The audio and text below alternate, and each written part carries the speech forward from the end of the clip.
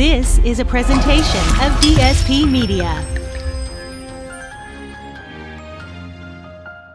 All right, folks, time for the Buckeye Blitz. I'm Jeff Tito Thidoff. Follow me on Twitter at FitHappens. Thanks so much for tuning in. It's always a great day to be a Buckeye. Talk college ball playoff rankings first. They came out on Tuesday. Georgia, Alabama, Oregon, Ohio State, the top four, followed by Cincinnati, Michigan, Michigan State, Oklahoma, Notre Dame, Oklahoma State. I don't have a problem with these rankings as of this week, although I'm not as impressed with Oregon as others seem to be. A good number of the teams in the top 10 will actually be able to control their own destinies, in my opinion. And I think if Oregon wins out, they still have a chance of getting bumped out if some of these other teams, again, win out also. The loss to Stanford was bad, and I'm not convinced they'll win when they take on Utah on the road on November 20th. Georgia, Alabama, Ohio State, they all control their own fates. I think if Michigan or Michigan State defeat Ohio State and then win the Big Ten title game, they'll get in as one-loss conference champs. Oklahoma, all those 8 right now, they face quite the gauntlet in the last few games of the season because they've got to play. They're at number 13 Baylor. They're home against the dangerous Iowa State team, and they are at number 10 Oklahoma State. And then they have a conference championship game against potentially one of those teams again. If they can win out, they are more than worthy. Definitely more worthy than Oregon or Cincinnati, regardless of what the Ducks and the Bearcats do going forward. All right, let's get to Purdue, Purdue and Ohio State. They face off Saturday in Columbus at 3:30 Eastern time. The Buckeyes didn't look great at Nebraska last week. While Purdue's newly christened name, the Spoiler Makers, they're calling them now, knocked Michigan State out of the top 3 in the CFP with a win over the visiting Spartans. The Buckeyes are favored right now by around 20 points, which seems like a big number considering Purdue has 2 wins against top 5 teams already this year. Now, that being said, Ryan Day is undefeated, 21-0 in Big Ten conference games, 2-0 in conference title games also, so really 23-0. But it is worth noting the last Big Ten team to beat Ohio State was the upset in West Lafayette back in 2018 at the hands of the Purdue Boilermakers. The Buckeyes' offense has sputtered a bit the past 2 weeks. They had to settle for 4 field goals against the last 2 games, both against 4 against Penn State and then also 4 against Nebraska. That's where at this point of this incredible offensive machine that the offensive problem is too many field goals, not too many turnovers, not lack of scoring, but too many field goals is what the problem is for this offense, which is a good problem to have if you're still winning games.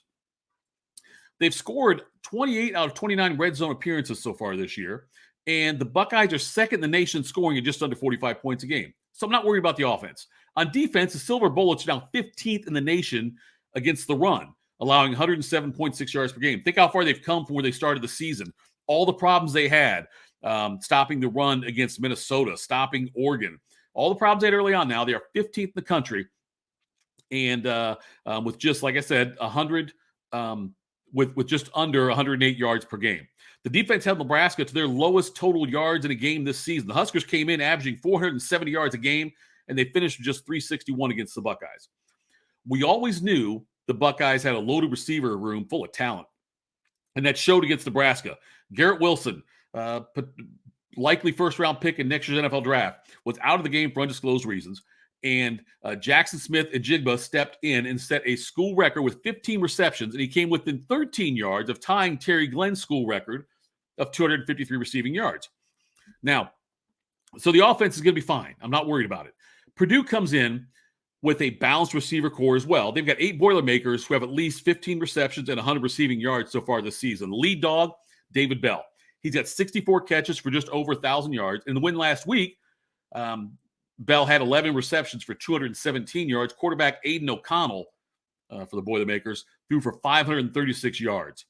The running game won't be a factor for Purdue, at least.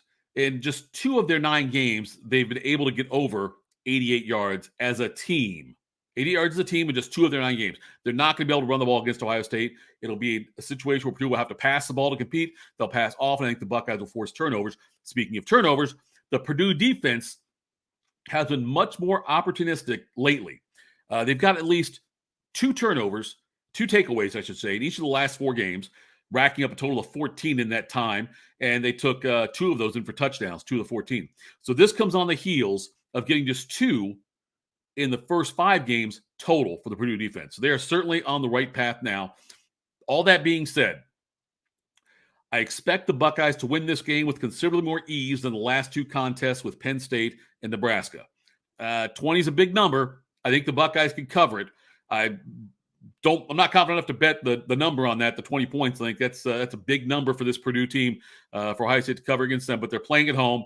If it's in West Lafayette, it's a different story. But they're playing at home, so I look for Ohio State to roll in this game. And as far as the playoff purposes, keep an eye on Michigan, Penn State.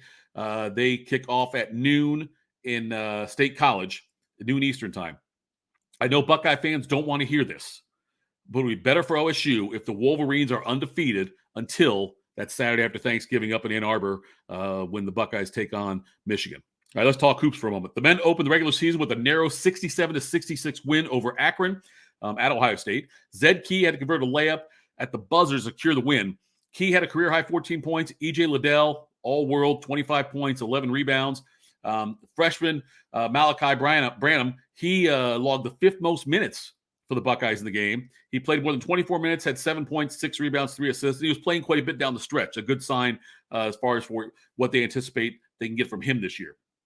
The Buckeyes host Niagara tonight at 7 o'clock.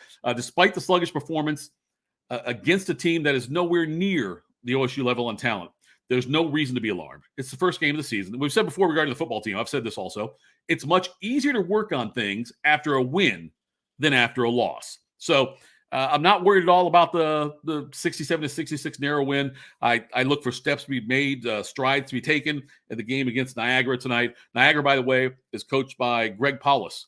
Name probably sounds familiar. Former Duke point guard, Syracuse quarterback, and assistant coach with the Buckeye basketball team. So he comes into town, Niagara and Ohio State, first time they've ever met. The OSU women and coach Kevin McGuff picked up 3 signees this week. Kaya Henderson from New York, Cotty McMahon, she's from Centerville, Ohio, and Maya Perry from Reynoldsburg, Ohio, right by the Ohio State, very close to the Ohio State campus. Perry's a 5'11 guard. She averaged 15 points a game last year. McMahon's a 6-foot-tall forward. She scored 20.2 points per game last year.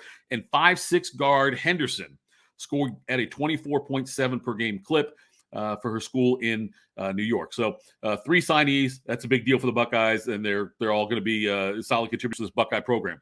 The season opener just on Wednesday, the Lady Buckeyes defeated Bucknell 71-48. J.C. Sheldon scored 20 points, and the Buckeyes are off and rolling. They host Norfolk State on Sunday, the Buckeyes women team. So you have the men playing Friday night, the football team playing Saturday, the women playing Sunday, all on campus. So it's a great weekend for the Buckeyes and a lot of chances for the football team if they can go out there and take care of business against Purdue. We'll see what happens with the other games across the country, but I believe Ohio State controls their own destiny through all this. And as long as they win out, win the Big Ten title, then they're going to be in the playoff. They'll probably be the 3 seed, I think, is how all that playing out. If all that transpires, it could be the 2 seed, depending on how Georgia, Alabama finish. So that's it for the Buckeye Blitz. I'm Jeff Tito Thidoff at It Happens. Go Bucks this weekend, and I'll be back soon. We'll recap everything that goes on in this weekend full of Buckeye games. This is a presentation of DSP Media.